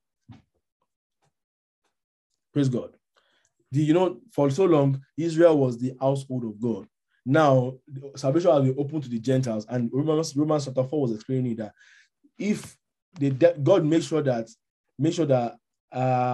promise was made unto Abraham by faith, not by the law, so that the salvation will be open to those who the law has not been given to, and salvation will now be by faith. Do you get? So Abraham believed God, and it was accounted unto him as righteousness. So, and God made sure that happened before the law came, so that righteousness will be by faith. Do you get what I'm saying? If to say the Abraham's righteousness was attached to the law, we that were not given the law will not have access to salvation, because that promise will not be made unto us. But because it was by faith, the Gentiles too can now be included in it. God has the master plan. He had it from the beginning. He had that master plan in his head. Because definitely, if to say it is by the law, only Israel will be the one that will encapsulate salvation. And they will know any Gentile that wants to receive salvation, maybe they'll be charging us money to receive it. Do you get what I'm saying? And they'll be doing some religious rites for us to come into it or something. But God made sure that it is by faith. Abraham believed God and was accounted unto him righteousness, and by that we are now becoming the part of the Commonwealth of Israel. Now, see another effect of new birth: having peace with God and joy in our hearts. Now we have peace with God in that manner that before we did not have any access to God. This peace here is not the peace that comes with this is not the peace of Ephesians chapter 2. Do you get what I'm saying? When we are talking about we have peace with God, is the spirit man that has peace with God. That means it's not conflicting with God. That spirit man has peace with God. If you use this scripture for soul, the soul does not have peace because a carnal mind, soul is mind and heart. A carnal mind is enmity to God. So that soul is still an enemy of God somewhere. But the spirit man has peace with God. So somewhere in us, we have peace with God, which is the spirit man. But the soul does not have peace with God. The soul has to be trained and transformed to have peace with God. Praise God. These are the realities of our hearts, and we come into the new birth. These are realities our hearts will come into at new birth.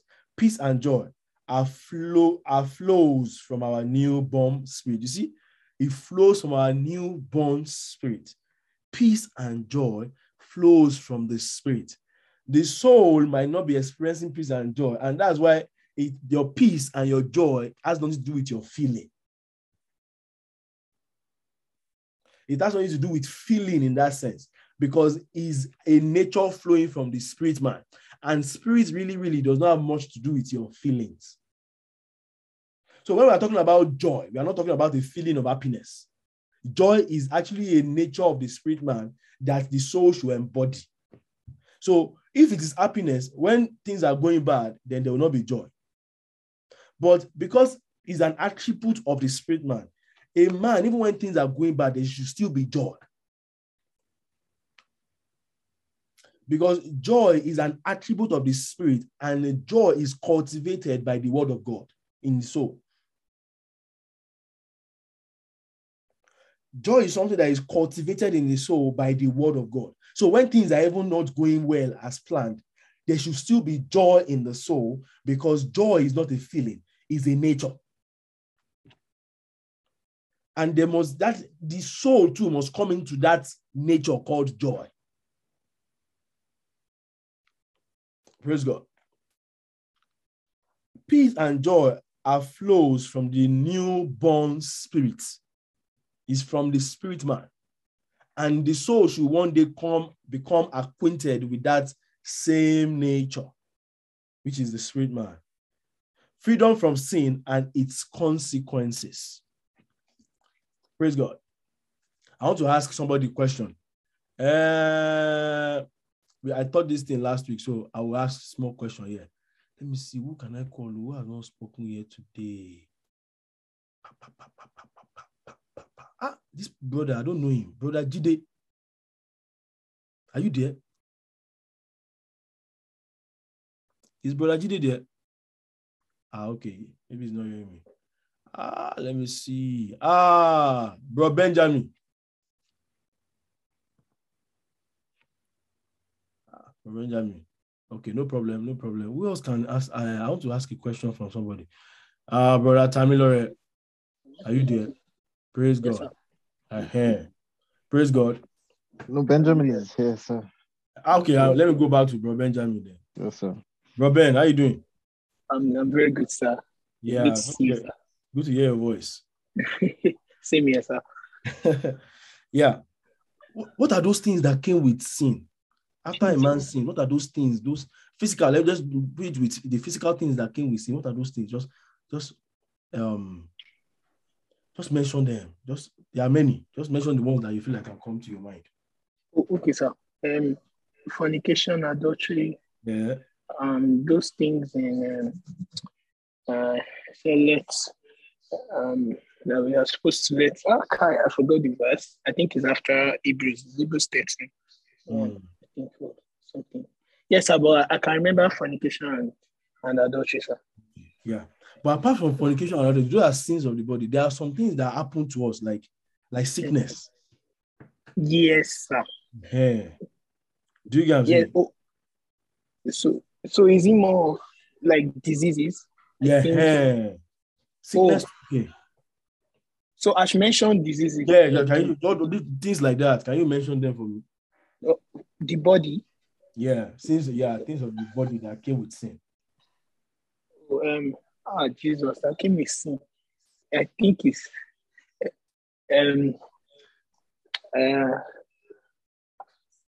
cancer. The cancer, maybe any sickness. Praise God. Thank you very much. Sorry, maybe I don't answer. Maybe I did not ask the question properly, but definitely I know you understand what I'm trying to say. Praise God. Sir, for sure. Thank you, sir. Sickness came with is a consequence of sin. Sickness in the body. You know, I was telling us last week that a time came I had to actually take authority over my body because I used to fall sick many times. Sickness came with sin. Now that I'm a new creature in Christ Jesus, sickness should not take over me again. It's not good. It's not okay for a Christian to be falling sick. No, it's not okay. That's not godly.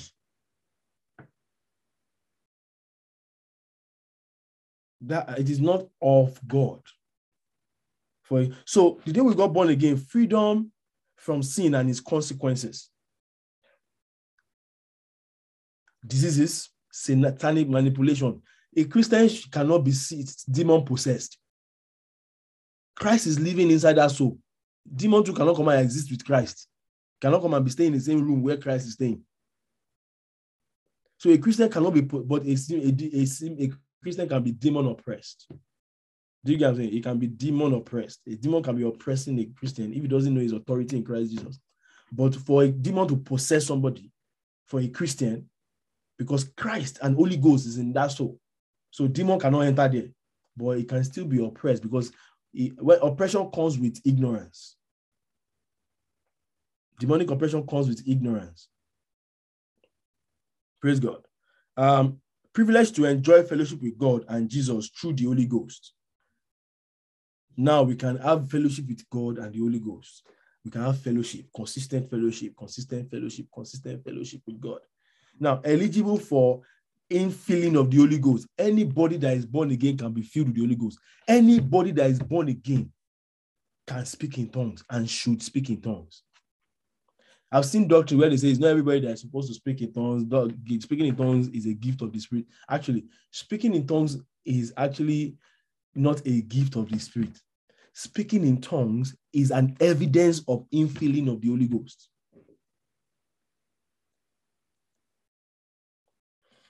Infilling of this, speaking in tongues is an evidence of the infilling of the Holy Ghost. Is not the gift. Gift of the Spirit is diverse tongues and interpretation of tongues. We need to put that separation there. Anybody that is born again should speak in tongues. Now, new destination after death. Anybody that is born again and remains born again will go to heaven. Now, you can now get to heaven if you do not walk with God. That's a different story entirely. In that question and answer session, we actually dealt with that issue. That if you get born again, why do you still to walk with God after you make heaven? There's making heaven and there's making heaven.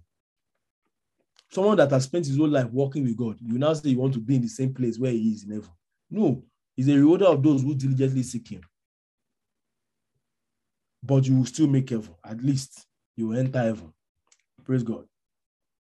Eligible for infilling of the Holy Ghost. And now to be followed by signs in the name of Jesus. These signs shall follow them that believe. In my name they shall cast out demons. They shall speak in tongues. They shall pick up deadly things, and by any means, not any means, hurt them. Do you get what I'm saying? Now, when I'm saying pick up deadly things and not hurt them, it doesn't mean that you now go and carry poison now and say because nothing will hurt you, you now go and intentionally go and carry poison and drink it. Don't try it. What is just saying that if somebody picks up deadly thing, it's under the covering of God and do not harm them. You don't now go and put God to test and say, hey, Holy Ghost say that nothing will harm me. I'm seeing poison now. I will drink it. You watch me, nothing will happen to me. You now swallow poison. No. You don't put your God to test. Don't go and do that to prove a point. I remember when COVID just came. People are funny. I remember how COVID came. One guy wanted to prove that he has faith. Anybody that has COVID, you will go and hug them and give them a handshake. This guy caught COVID. That was total indiscipline. Don't go and shake people that because of COVID, you say you nothing shall by any means hurt you. You're not deliberately going to start shaking people that have COVID, hugging people that have COVID, visiting them in the house. And no, that's not it. You have to be very wise. He said nothing shall by any means hurt you. Doesn't mean you're not going to put it to test. You have to be very, very wise. Praise God. Now to be followed by signs and wonders. Freedom from spiritual death and lordship of Satan and evil spirits, including family covenant and inherited curses. Praise God. Praise God. Now, this one, we need to be very, because, we can see some family trend in our family. Like me now, there's a family trend that is in my family right now that after new birth, just milk of the word broke it through. I was still talking to Pastor Jeff like two years ago that, there's this family thing that I had, and I can just realize the fact that, this thing is not even there. Do you get what I'm saying? New birth will break family covenants. Now, I'm saying this now, so that even if you are seeing those traits in your life, you don't agree to it. Because as far as God is concerned, that covenant has been broken. You just need to enforce your authority in Jesus Christ. Because Satan is rebellious. God he knows that thing has been broken, but he still wants to come and paint the image in your eyes. No, don't accept it. You have authority over that thing. No matter the family trend, maybe they call it familiar spirit, all those things, you take over it. Even if Satan is painting that picture over your eyes, because you are born again, you take charge of your life and you tell God that this thing that is happening in my family is not my own portion, because I'm a new creature in Christ Jesus. So when somebody is saying that it's because in my family we are like this, so the thing is just affecting me, it's because we don't know who we are in Christ and we don't know we are a new creation yet. So we don't just accept anything that is playing out in our life and say that in our family, that's how we are. I was talking to somebody one day, he gets angry anyhow. He said, in my family, if you know my father, the way my father gets angry, he's even taking pride out of it. That in my family we get angry a lot. No. If anger should not be something that you are proud of and say, because in your family, people get angry. You are a new creation. Anger is not supposed to take over you. Even if in your family, everybody gets angry. Because you are a new creation, anger should not take over you. So we have been broken free from the lordship of Satan, evil spirit, including family covenants and inherited curses. Any curse that has been inherited, the day you got born again was broken. The day you got born again, it was broken. And we need to understand that every curse has been broken. Praise God. Now, qualified to access and enjoy forgiveness of sin. Like I said in the beginning, that any man can enjoy forgiveness. Forgiveness has been made available for everybody. Any man that sins should ask for forgiveness and believe in the word, that the word, when he asks for forgiveness of sin, God will forgive him, because it is written in the word that when we confess our sin, he's able to forgive us. Accept it like that and take it like that. Even after you confess your sin and now tell God, I'm sorry, and you still don't feel forgiven, it doesn't mean that you have not been forgiven. You just need to actually understand and have faith that because you asked for forgiveness, Jesus said he will forgive me, so I have been forgiven. You receive forgiveness by faith. So we need to be very, very we must understand that thing. Now, qualified to access and enjoy the forgiveness of sin, which is not available to one who is not born again. Now, last part, and I'll be closing with this. Wow, we're able to finish this. Praise God. Praise God. How to be born again? I think I've mentioned this before at the beginning, how to be born again. Now, I just want to emphasize again that we don't threaten people to get born again. Don't put fear, don't use fear to threaten people to get born again. It worked in the past, I understand that thing, but I noticed that many people that confess Jesus Christ because of that fear, many times, it's not always authentic. It's not very authentic. You don't threaten people to get born again. You show them the sacrifice of Jesus. And it is written here. It is good to emphasize that at this junction that being born again is different from repenting. I've mentioned that too. An unbeliever who is dead in his spirit does not need to repent because God won't hear him. So you see, someone that is dead cannot repent because he's not even been convicted of a sin in the first place. And he cannot even ask for it. He cannot ask for forgiveness. He cannot repent. He cannot turn from. To repent means to turn. A man that is not born again cannot turn. He does not have capacity to turn. So he cannot repent. Rather, he should believe with his heart and confess with his mouth the lordship of Jesus. Then he would be saved in his spirit. That's actually what new birth is. A man saved in his spirit is called new birth. And is it believing in the lordship of Jesus? Jesus Christ died for my sin that I might be saved. I confess him as my Lord and Savior. Confessing him as that means I've come to the point where he can lord me. I want him to lord me. From there, his spirit man is quickened so that the Lord can lord that spirit. Some people think that you have to confess every sin you have ever sinned to become born again. That is not scriptural. Number one, you can't even remember all the sin you have sinned. All an unbeliever needs to be born again is to believe in Jesus and confess his lordship. Repentance is for believers, those who are born again. And we are taught repentance as a doctrine. That's Hebrews chapter 6. Repentance is taught as a doctrine because for you to repent, you must see a lifestyle different from the lifestyle that you are living. And now repent from the life you are living. A lifestyle must be seen first for you to now turn away from the former lifestyle. So that's why repentance has to be taught as a doctrine. It's a doctrine, actually. Early in our Christian walk, a Christian should be taught about what is sin and what is not sin. In that sense, that's called repentance from dead work and repentance from dead work. Hebrews chapter 6 verse 8, he said, let us just move forward from repentance from dead work, and this we will do if required. Paul said, this we will do. He did not say that we should not do it, but this we will do if necessary. If we have to do it, we will do it. Do you get what I'm saying? It has to be done. When a man gets born again, when a man gets born again, you have to let him understand repentance from dead work. Don't just go and teach the man faith and tell him that you can acquire anything by faith. No. Let him learn repentance first before you now pump him with faith. he has to learn repentance.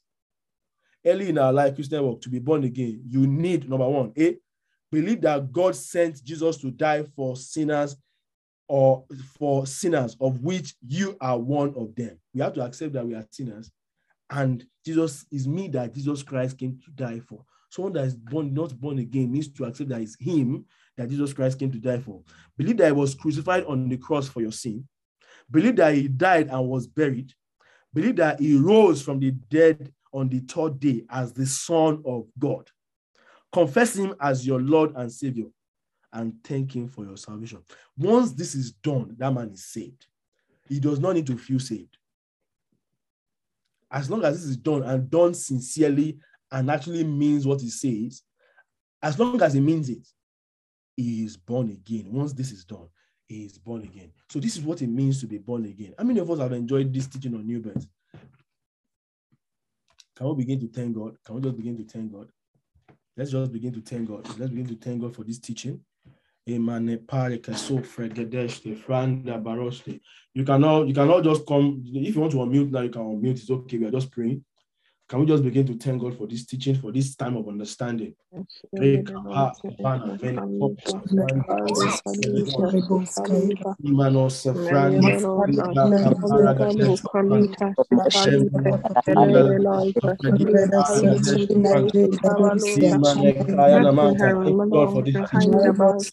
Lord, for this opportunity to actually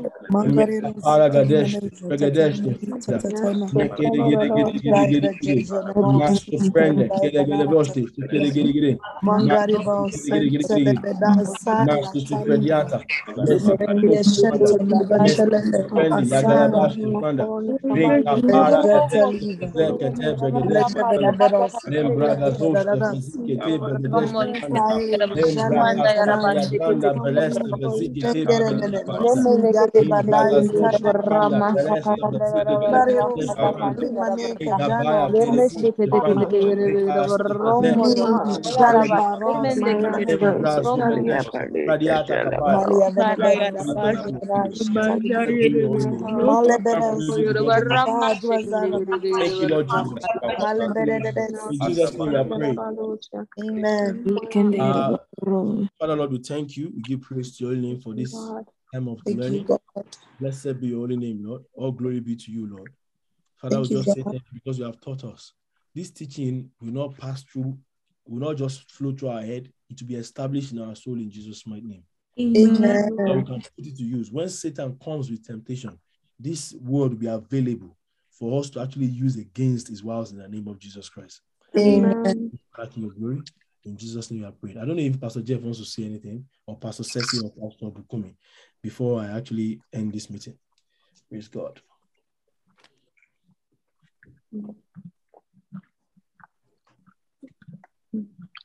If there's nothing yet, thank you very much for calling in.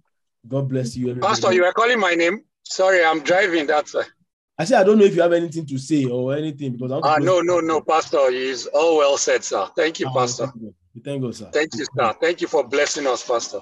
Thank you, sir. Thank you, sir. Yes, sir. All right. I love you all. God bless you.